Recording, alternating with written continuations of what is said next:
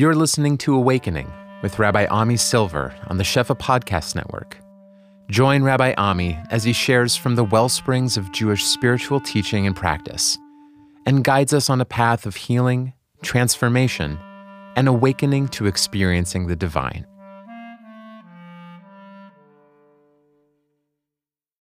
We're rapidly approaching Lag BaOmer, the greatest holiday that never was, the Chag that's not a Chag, and yet the day that carries so much joy and hope and meaning for people, even though it's a question, what in the world does it mean? I want to spend some time today talking about Rabbi Shimon Bar Yochai, the hero of Lag BaOmer, the hero of the secrets of Torah, of Lag BaOmer of the Zohar Kadosh.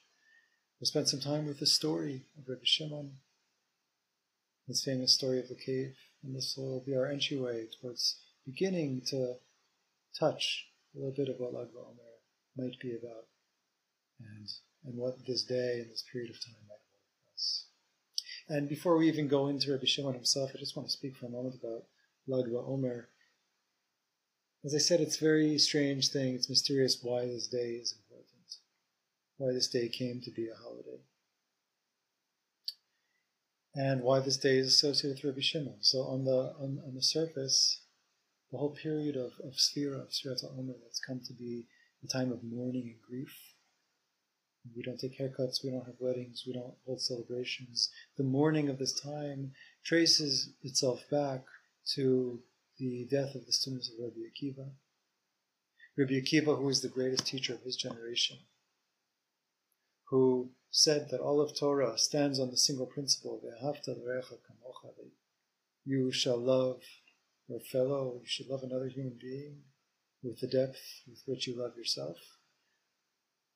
He was the Rebbe of 24,000 students who died during the period of Sfira, during the period of Pesach to Shavuot, and who died, the Gemara Yevamot tells us, because lo nahagu kavod zeh lazeh.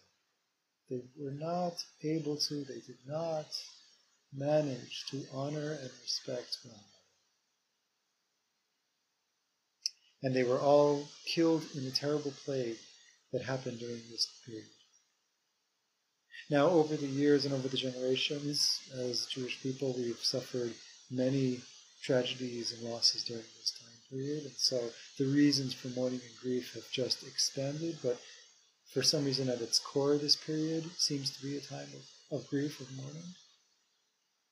And the story of Rabbi Akiva's students, the tragedy of Rabbi Akiva's students, was ultimately, I don't know if redeemed is the right word, but led to Rabbi Akiva passing his Torah to 5 students who were able to bear that torch, were able to carry it on and spread Torah, carry on and continue Torah throughout the world after really this entire school and leaders of Torah were decimated.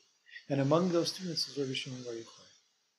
And it strikes me that the teacher of love, Rabbi Akiva, the teacher of love from between people, as the core principle of all of Torah, had 24,000 students who could not honor, who couldn't express and live that love between themselves, could not love one another, as if they knew all the Torah in the world, but that core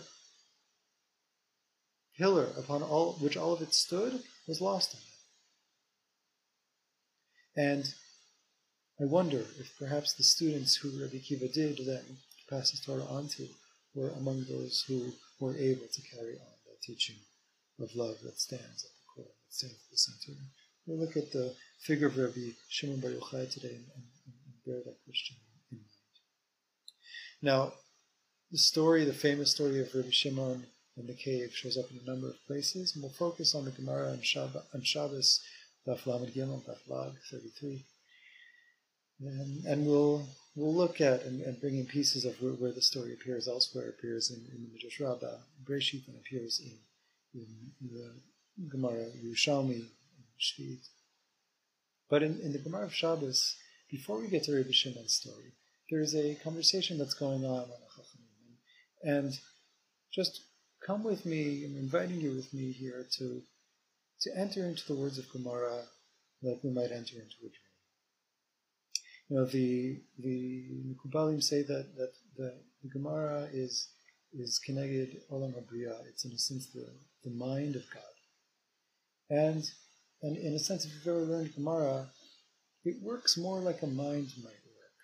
There's a thought here, a statement here, a conversation here, a whole intense dialogue and negotiation that then all of a sudden shifts into some story that once happened that you remember, that somebody said something to somebody, but actually it may have been another person who said it to somebody else. But regardless, it either went like this or maybe went like that, and it relates to what we were talking about somehow. But you don't always have to explain all the links there.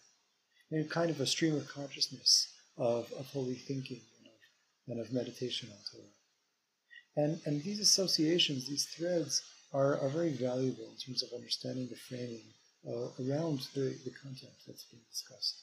So right before the story of Rabbi Shimon Bar Yochai that we get to, there's a discussion in the Gemara about askara, about a kind of disease called askara, which modern commentators translate as diphtheria.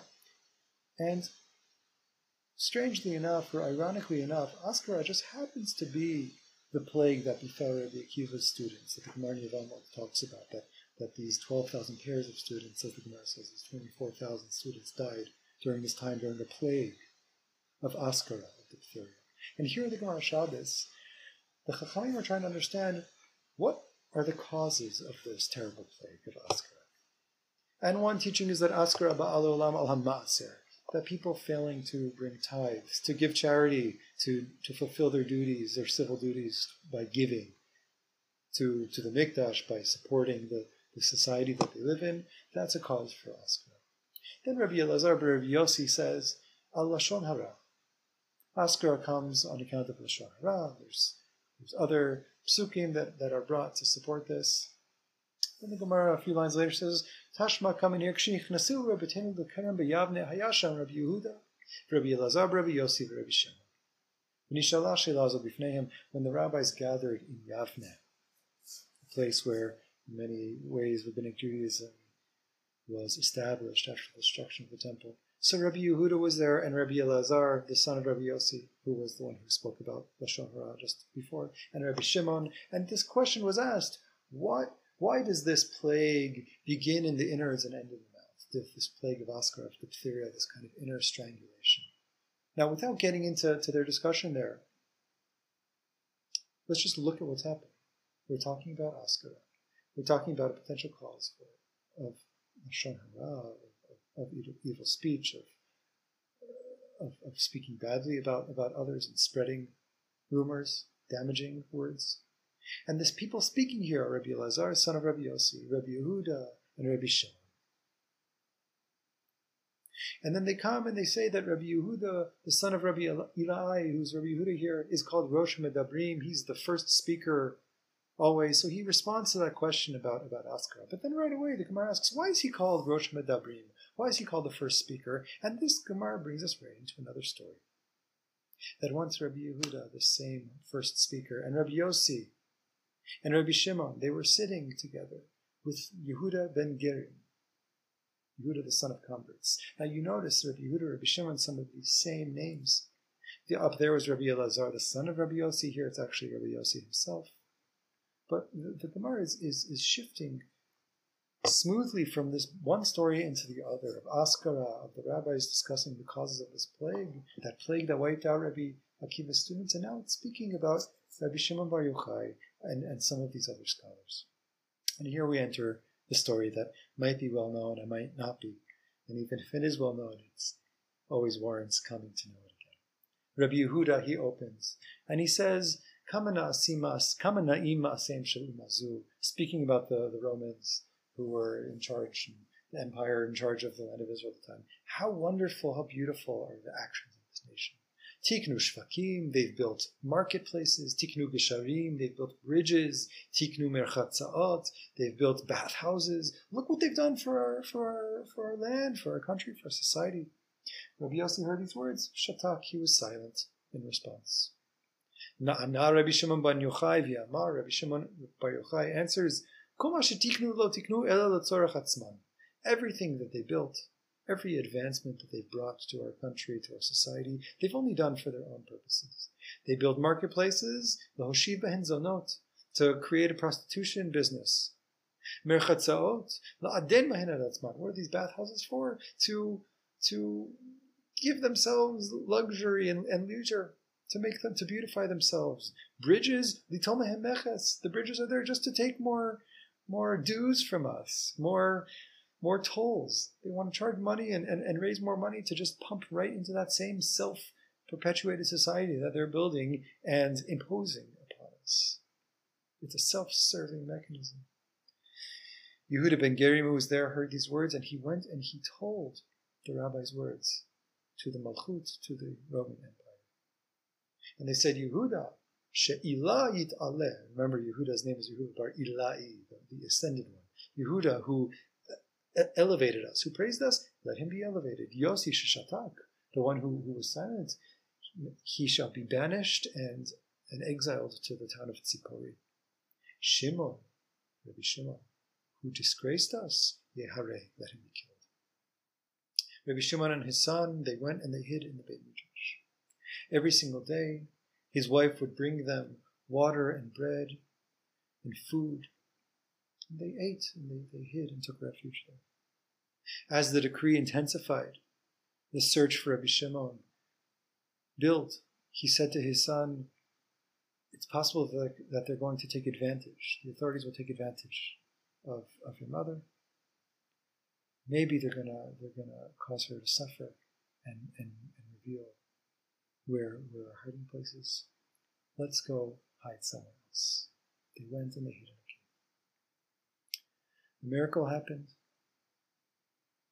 and a carob tree was created for them, as well as a spring of water. They would sit there and remove all of their clothing and sit in sand up to their necks. All day long, they would repeat their learning in Torah. They would speak words of Torah. At the times of prayer, they would put their clothing on and pray, and then they would cast their clothes off again so that they would not wear out. They sat there for 12 years in the cave. Ata Eliyahu v'kama pitcha d'ma'arta. Eliyahu, the Navi, Elijah the prophet, came and stood at the opening of the cave and said, who is going to let Bar Yochai know that the Caesar has died and the decree is over? Eliyahu doesn't say anything to them directly, you notice. Eliyahu just stands at the gateway and speaks out, who's going to let them know? Now, before we go on, I want to compare this a little bit to how the story is introduced in the Gemara, in Midrash Rabbah, actually Midrash Breshit Rabbah, in Parshat Vayishlach. In Vayishlach, in the Midrash, the Gemara doesn't tell a story of speaking badly about the Romans, of being tattled by another person, of hiding in the Beit Midrash, of being singled out specifically as somebody with a warrant for their capture, but rather Rabbi Shimon and his son were hiding biyomei dishmada, at a time of terrible decrees, at a time of desolation, of shmad, of difficulty. They were hiding. General difficulty, general pain. And here too they ate carobs, but these carobs weren't a miraculous carob tree. They were dried out carobs that caused their skin to crack and dry like rust. That's what the Midrash here says. And whereas here in the Gemara Shabbos it's 12 years, here in the Midrash he's there for 13 years with his son. And rather than Eliyahu Navi coming to ask this rhetorical question at the entrance to the cave, we have Rabbi Shimon himself come to the opening of the cave. And he sees a bird hunter, a bird trapper out there. And he sees that whenever there's a bird flying in the sky and Rabbi Shimon hears a bat kol, a voice from heaven saying, Dimus, Dimus, which basically means, let it go, free. So the bird would fly away and not be caught. But whenever Rabbi Shimon heard a voice from heaven that said, Specula, Specula, which basically means to death, kind of sentence that a court would say, the bird was captured. And Rabbi Shimon thought to himself, if a bird only lives or dies in the hands of a decree from heaven, How much more so me? What am I doing hiding out here in a cave? Basically, heaven will decide whether or not I will live or die. And he comes out of the cave and then shortly after hears the murmurs around him that the decrees have calmed down and the threat is gone. So that's the backstory in the Midrash Rabbah. Let's come back here into the Gemara Shabbos at the end of 12 years.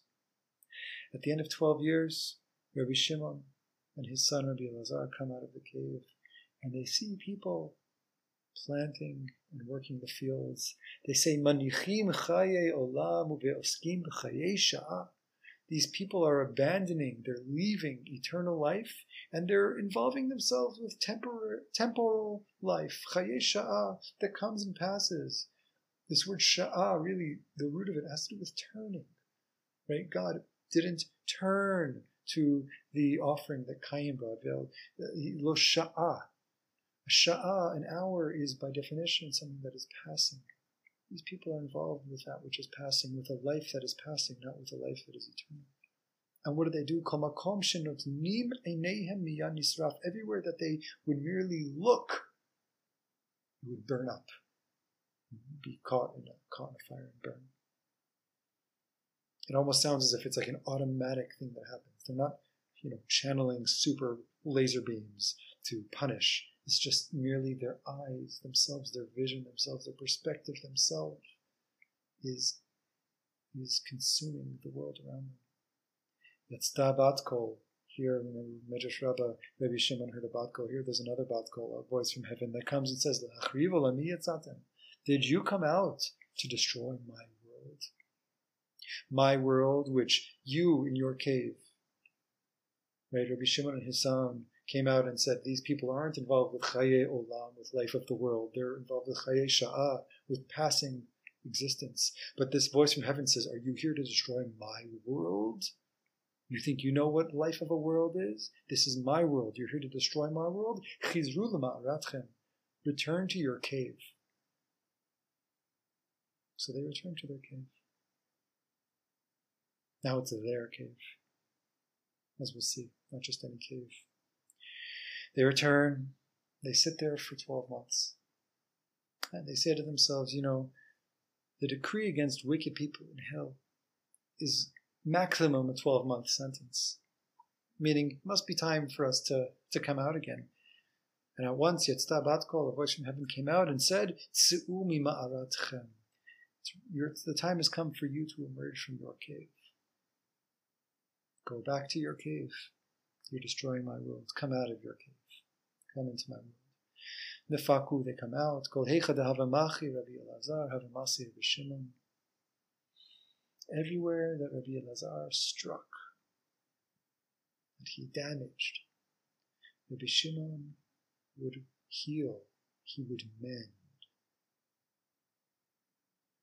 And here, before we go on, it's important to note that everywhere that this story appears, whether it's here in the Gemara of Shabbos, whether it's in the Yerushalmi Shvis, whether it's in Midrash Rabbah of Vayishlach, there's a context that it's all referring back to that we're about to see, which is the context of Yaakov Avinu arriving Shalem Yerushalem. Vayevo Yaakov Shalem Yerushalem, if you recall. And here I told you we're going associative today. If you recall, Yaakov in Parshat Vayishlach had the epic battle with the angel of Esav. The battle with that Ish in the middle of the night, when he was all alone. And he came out of that battle limping. Right? He was injured in his hip area. And then he encounters Esav in the flesh. And they have their exchange and they hug and they kiss, and there's some kind of amends, partial amends at least, that's made between them. And then Yaakov leaves, and it says at that point he comes shalem to the city of Shechem. He comes whole, complete. Vayichan at pnei ha'ir, and he does something of favor, of affection at the gate, at the entrance, the face of the city. And the rabbis say about that, what does it mean that he came whole? One of the things it means is that shalem begufo, that he had been injured in this midnight encounter, but now his limp was healed and his injury, the damage, was now healed. And then he does this thing of Vayichan et pnei ha'ir. He shows favor and grace and affection to this city that he arrives in, whole, where he arrives and is healed. That's the backstory. That midrash actually appears in Midrash Rabbah Vayishlach immediately before the story of Rabbi Shimon, and it provides the context. And it appears also in the Shvit, and we'll see it here in Gemara Shabbos. Why am I bringing this up? Because the second time that Rabbi Shimon and Rabbi Elazar come out of their cave, we see that Rabbi Elazar is still going and striking, but Rabbi Shimon comes out and he has a different approach now, a different mission. He's now a healer. Everywhere that his son strikes, he heals, he mends. That at the core of this story of tragedy, decree, this story perhaps even that's taking place in the backdrop of plague that wiped out 24,000 students, whether this very same moment or whether in the general imagination of Chazal in the same soul period of time, Rabbi Shimon being one of the students that emerged from the destruction of Rabbi Akiva's students, Lag BaOmer being the day where we celebrate Rabbi Shimon because it's the day, according to some, where no students died. Or it's the day, according to others, when the plague actually ended. Or it's the day, according to others, where Rabbi Shimon himself died and entered into the next world. That becomes a time of celebration. His own death becomes a time of celebration. And a time when we celebrate the revelation of the teachings of Rabbi Shimon, which are embodied in the Zohar and the Sodot HaTorah, the secrets of Torah. All of these pieces, all of these threads come together to portray a story of tragedy and healing. Maybe not complete healing, but to some degree, a degree of tikkun that emerges from all of this mayhem and destruction. We see even when he comes out, the destruction is continuing. His son is going and striking the world around him. And Rabbi Shimon is going and fixing and healing. He says to his son, Dai l'olam ani v'ata, you and me were enough for the whole world. As if to say, the rest of the people, I'm going to keep protecting this world. I'm not going to destroy it, says Rabbi Shimon. But maybe it's just me and you who've got it right. You who continue to see the world as a place that needs to be rebuked, reprimanded, attacked for the state that it's in. That you see a world that isn't fixed, and I somehow see a world that can be held together, redeemed, and healed. But you know what? It's just me and you. If it were just me and you, it would be enough. As Erev Shabbos comes around, they see Hahu Saba, that old man, that grandpa, who's running, Bein HaShmashot, running between the suns, literally. Bein HaShmashot is that time of day, of dusk, where we don't quite know is it day, we don't quite know is it night. The rabbis call this the time of Bein HaShmashot, the time that passes in the blink of an eye and nobody can stand upon it. It's a time that we all know is there, but it's happened so rapidly that none of us can stop and pause and give it different definitions. It's a time that is in essence a time of safek, of uncertainty, of in between. And they see a man running in that place. He's running on Erev Shabbos. We all know Erev Shabbos Bein HaShmashot. There's both great hope of the bliss of Shabbos that's entering, and there's great fear and trepidation. Is it already Shabbos? Is my work complete? Can I still be doing things that pertain to Chol, or do I already need a transition to Kedusha? I'm not sure where I am here. And here there's a man who's running. He's in a rush because he doesn't know where he belongs. Because Bein HaShmashot is a time where you're running. You're running because you can't stand on it. They see this man running, and he's holding 2 Madane Asa. He's holding 2 myrtle branches. They say to him, this old man, why do you have these? He says, Lichvod Shabbat, to honor Shabbat. They say to him, V'tizkelach b'chad, old man, one would have been enough. You want to bring a nice fragrance to your house? What's with the 2 branches? He says, Chad keneged zachor, v'chad keneged shamor. One is to represent the mitzvah of remembering Shabbos, and one is to represent the mitzvah of guarding Shabbos, protecting and observing Shabbos, not violating Shabbos. Rabbi Shimon turns to his son and says, Chazi kama chaviv mitzvot al Yisrael, itiva da'atayu. He says, how beloved the mitzvot are to Yisrael. And at that moment, itiva da'atayu, his mind was put to rest. His mind was put to rest from that first perspective where he came out of the cave the second time. He came out of his own cave the second time. And his son was still striking the world, and he was saying, okay, let's at least not destroy anything, right? We were told, don't come out here breaking my world. Let's not break anything. And he says to his son, dai l'olam ani ve'ata, we're all the world needs. The rest of these people, they don't get what's going on. And here where he sees this man running in a world of uncertainty, running between the suns, running in a world that you can't find a place to stand upon. And what he's holding in his hands as he's running are these two fragrant myrtle branches. It would have been enough to just have one, but for him it wouldn't have been enough. Because he doesn't know maybe what Rabbi Shimon and Rabbi Elazar know in the way that they know. But what he does know, he wants to honor. What he does know, he wants to fully embrace. He's not trying to do a mitzvah. This isn't a mitzvah to fulfill. This is an expression of love, of chavivut, of affection. And it's that love and that affection that allows this old man to run against time, to race between the suns with these myrtle branches in his hands. And Rabbi Shimon understands something from here. Let's bear this in mind as we keep reading on. Shama Rabbi Pinchas ben Yair Chatnei Nufak La'ape. Rabbi Pinchas ben Yair was also a character of mythic status in the Gemara and in the Zohar. He's Rabbi Shimon's father-in-law. He hears that Rabbi Shimon and Rabbi Elazar have come out of the cave. He goes and he meets them in the hot baths where they go to heal their skin.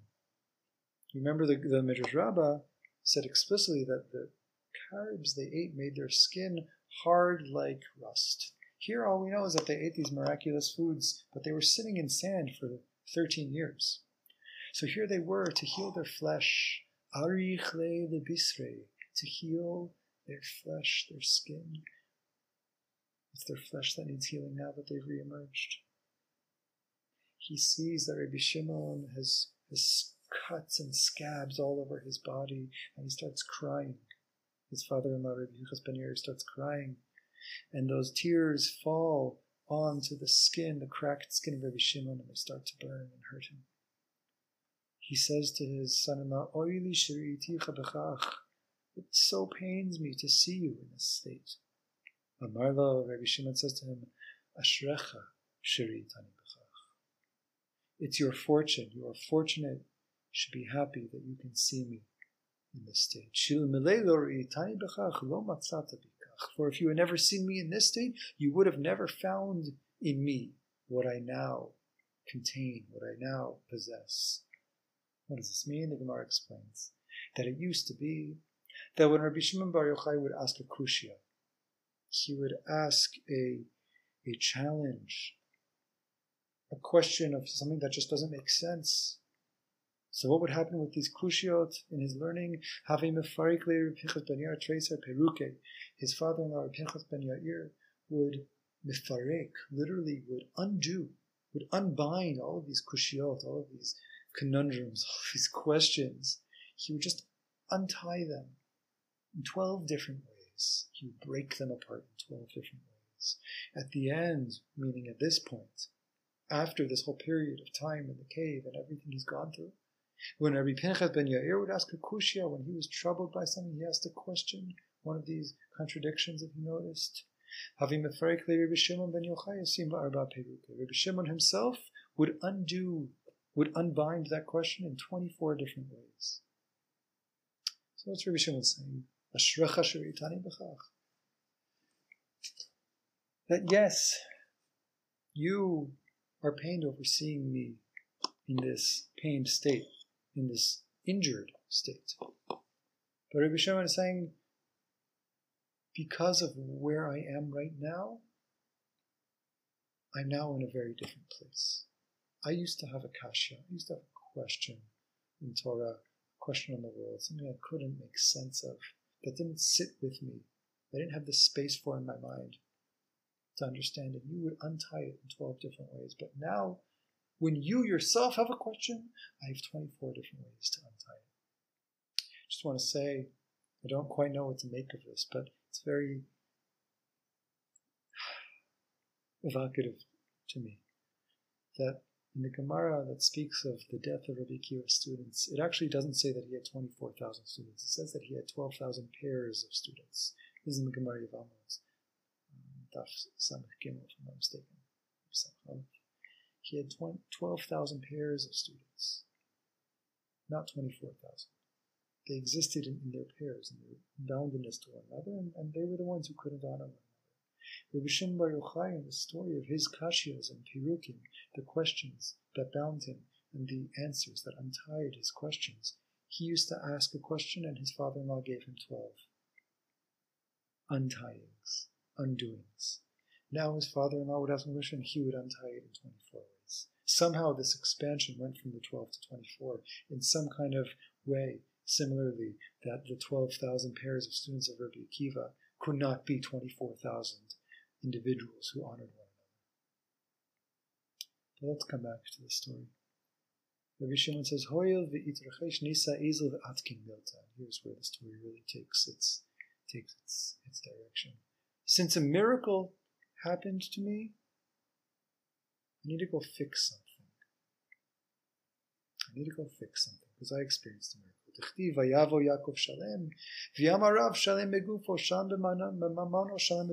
Yaakov comes shalem, as we said, he comes whole. Rav explains he's whole in his body, he was healed. He's whole in his belongings and his possessions, and he's whole in his Torah. What does he do when he comes to the city of Shechem and he is shalem and he is whole? He comes and he does some favor to the city. Rav explains, Matbea tikenai. Yaakov created currency for them, a coin. He minted coins. Shmuel amar shvakim tikenai. He built markets for them. Rabbi Yochanan amar merchatzaot tikenai. He built them bathhouses. Wait a minute. Do you remember how Rabbi Shimon got into trouble in the first place? Because the Chachamim were sitting around the Beit Midrash,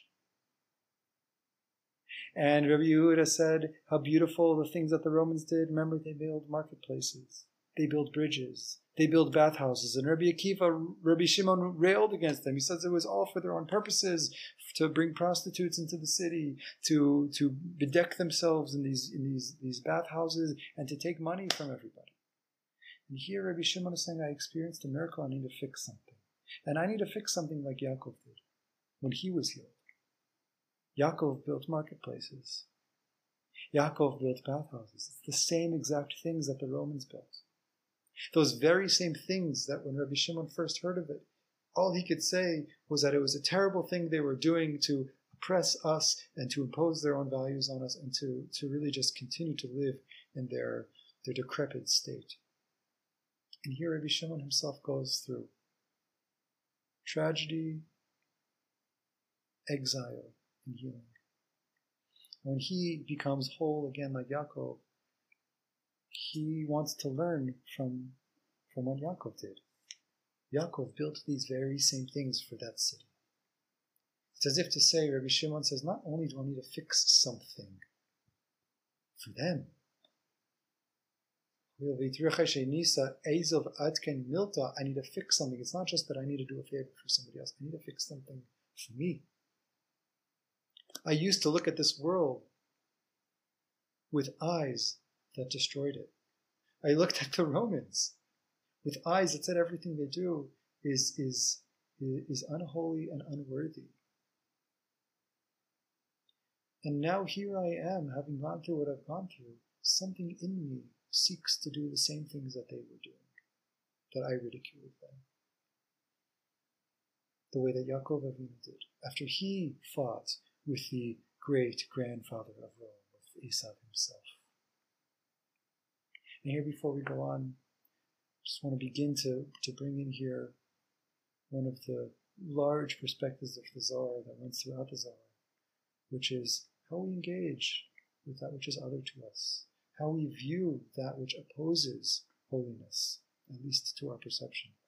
That on some level, much of the Zohar, of the secrets of Torah, are looking to uncover the interaction between forces of holiness and forces that oppose or cover up holiness, or that make holiness imperceptible.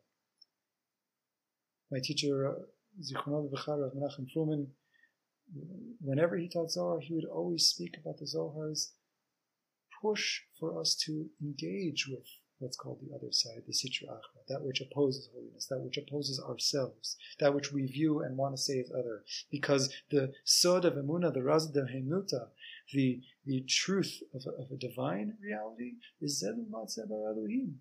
That everything that exists, even or particularly these opposing forces, are all expressions of a single source. They all come from the divine. And our avodah, on some level, that runs throughout our spiritual work and our lives and our Torah living and mitzvot and that which lives and exists beyond mitzvot, is to engage with the world around us and to seek to uncover or contact the holiness, the divinity that lies within everything, even those realms that seem so other and so counter to the project of holiness. So here Rabbi Shimon emerges from his period, first in the cave, to run away from the people who are pursuing him. Then once again, he has to enter into his own cave, to run away from his own perspective that's destroying the world. That heaven says, get out of my world if you're here to destroy it, go into your cave. There's something you need to fix in there. And Rabbi Shimon comes out and says, I need to fix something because this miracle that has happened to me. So he asks, Ika milta devaya letakunoi, what can I fix? What needs fixing? What needs healing? And they say to him that there's a place here where it's safek tuma. Once again, we enter into the realm of uncertainty of sfekot. There's a place here in our city where we don't know where it's tameh and where it's tahor. We don't know, is it pure or impure?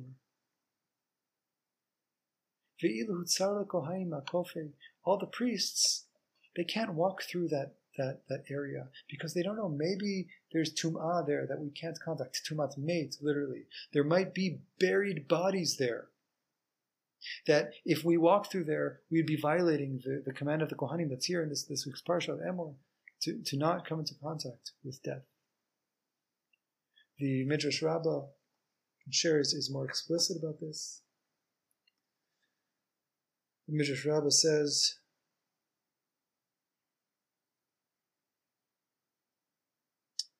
Kol hadatavta avardan Tveria, v'leit ana medakan yata min katolaya.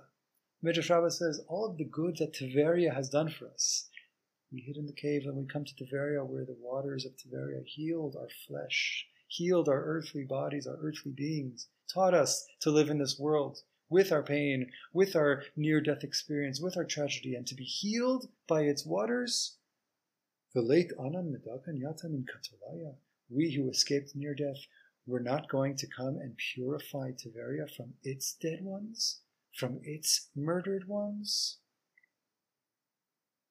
from the shmad, the decrees and oppression that we escaped from.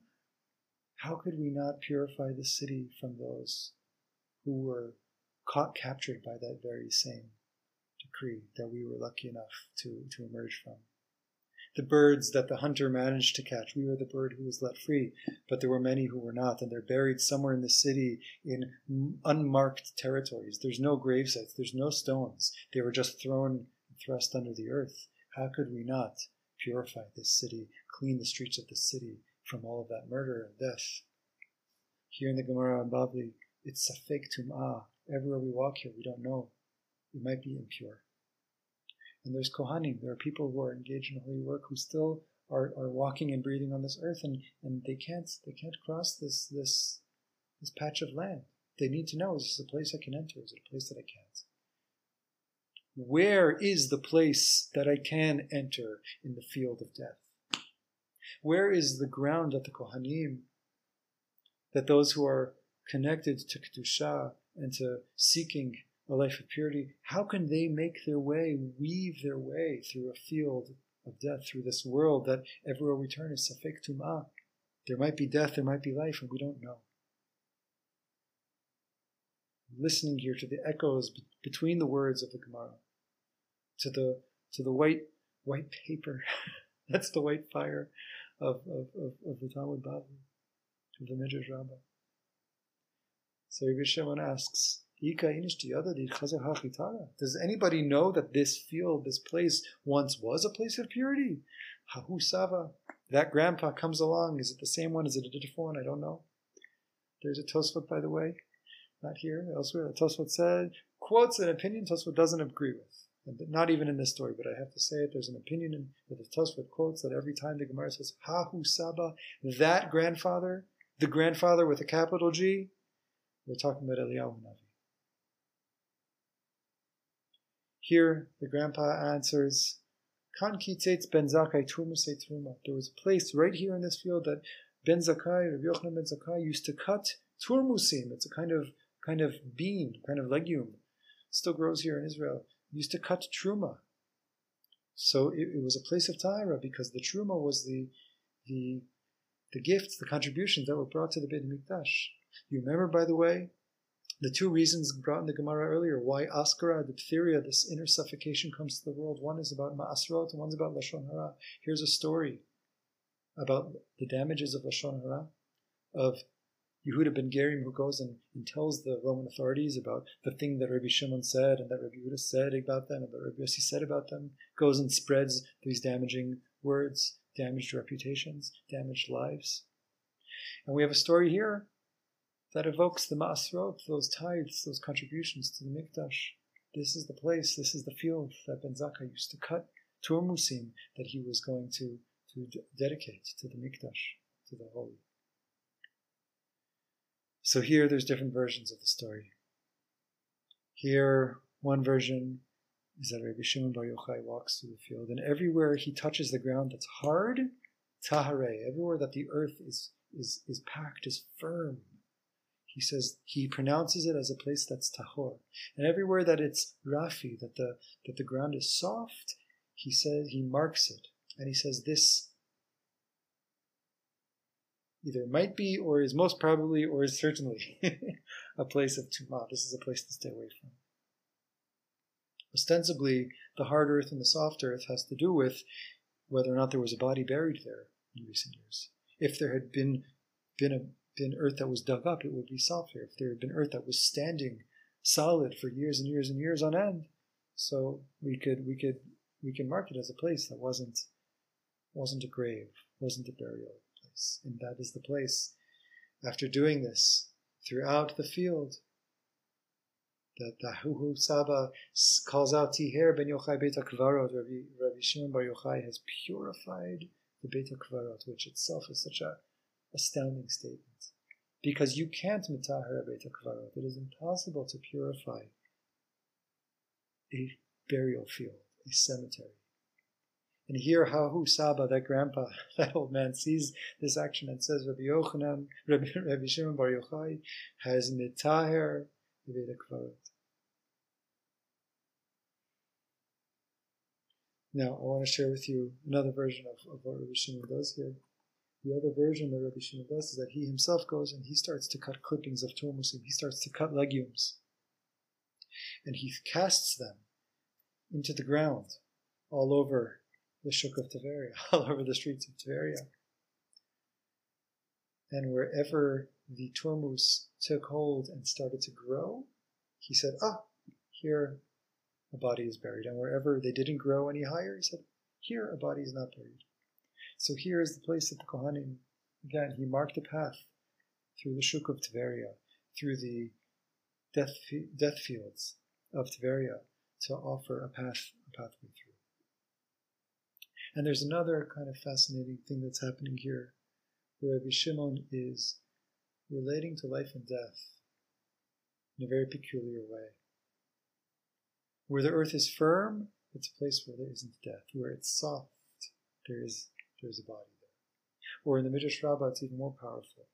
The place where there is not death is a place that won't grow these clippings of turmusim, these lupine cuttings. But a place where the lupine grows is a place where a dead body lies. I told the story to my kids today, to my daughters, 6 and 8, and I asked them, "What do you think? What was he noticing there?" So one daughter said, "Because if the body is decomposing there, so it creates compost, so it makes the plant grow." And my other daughter said, "It's like the soul. If the soul, maybe it leaves the body, but then the soul gives life to the plant and allows the plant. That's like it's olam haba," she said. I told them I think they're both right, and I think they're both saying the same thing in different words with different perspectives. Part of what Rabbi Shimon Bar Yochai is doing here is identifying not only what is a place of death as a place to stay away from, but he's also in the very same moment identifying the life that continues beyond death, the life that can emerge from death and live on after death. And here too, I just want to come back to Rabbi Shimon himself as the figure who emerges from the destruction of all of Rabbi Akiva's students, of all of the plague and the tragedy, of even the tragedy that befell him himself when he had to hide in the cave and live in the dirt for 12 years and then 13 years and wanted to destroy the world himself. And he comes out on the other end and he realizes that my near death is here to birth life. My experience is here to teach me that the only job left for me is to cleanse the streets of Tiberio. And not only to do that by being in opposition to them, by telling them what they're doing is wrong, but to do it by joining with them. To learn from Yaakov, who did the kinds of things that the Romans themselves did. Building bathhouses, building markets. I'm going to go to the market and I'm going to show that amidst the place of Safek Tuma, in the place where everywhere I turn it might be impure, I'm going to find the path that can walk through that, I can say with certainty is tahor. And in the very same moment, I'm going to show that all those places of Tuma also themselves are somehow places of growth.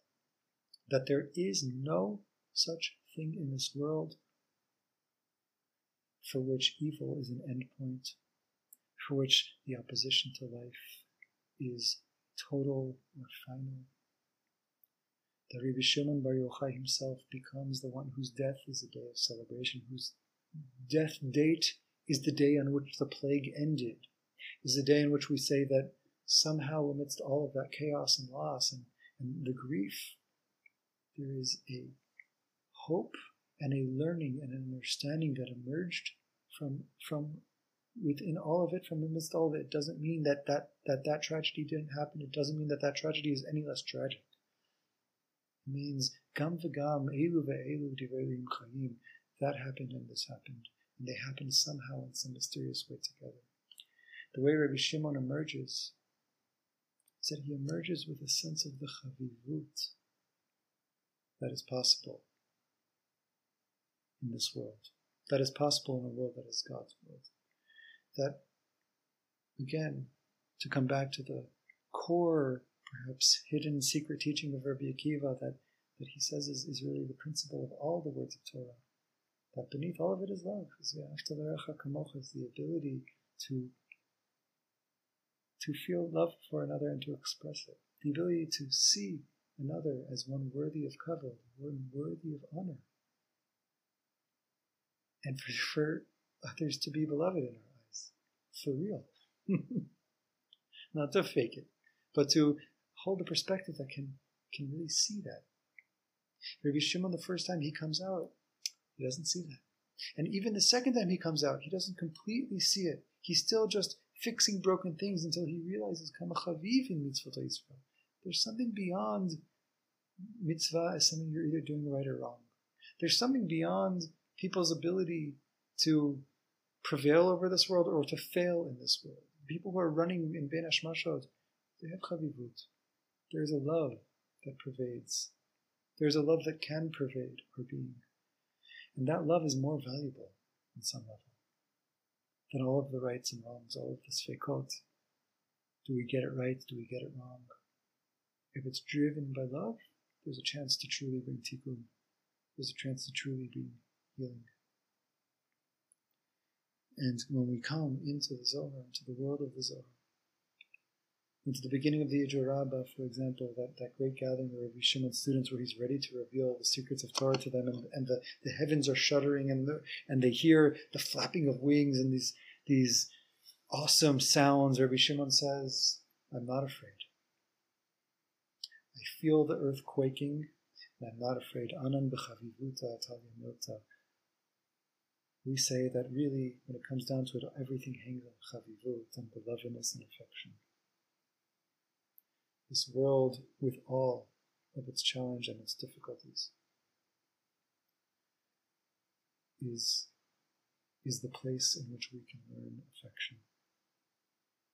To delve into the secrets of God is to uncover the love that lies beneath everything, that lies at the core of everything, that lies beneath fear, that lies in healing, that is the healing that's even there when we're crying our tears of pain over my cracked skin, he says to you. Can you even imagine? He says to his father, what I now know in my state that I didn't know before. And through the cracks of my own flesh, I've come to learn a kind of love that can untie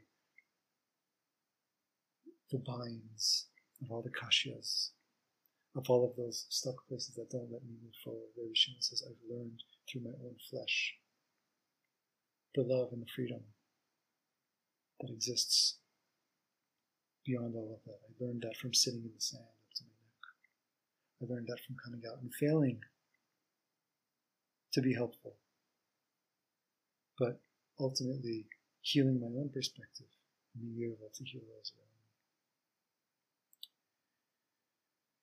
So this is the backstory. This is the beginning.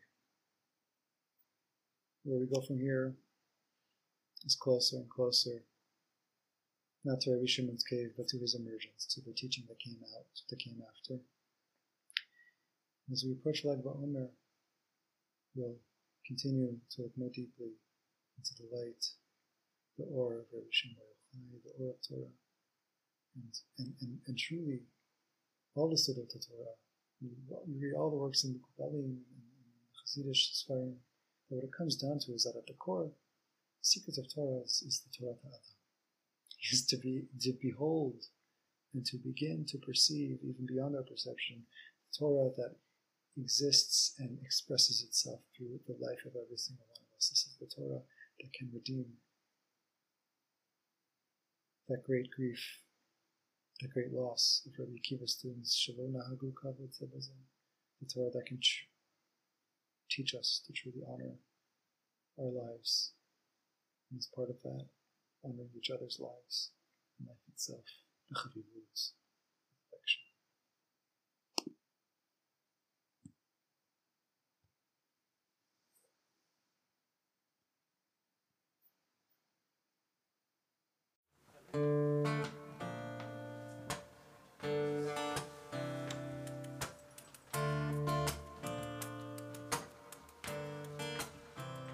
Many of these recordings are from Rabbi Ami's ongoing weekly classes, given at Yeshivat Sharei Shalom in Jerusalem. For more information, go to shareishalom.org.il/about. This podcast is supported in part from a grant from the Hadar Institute.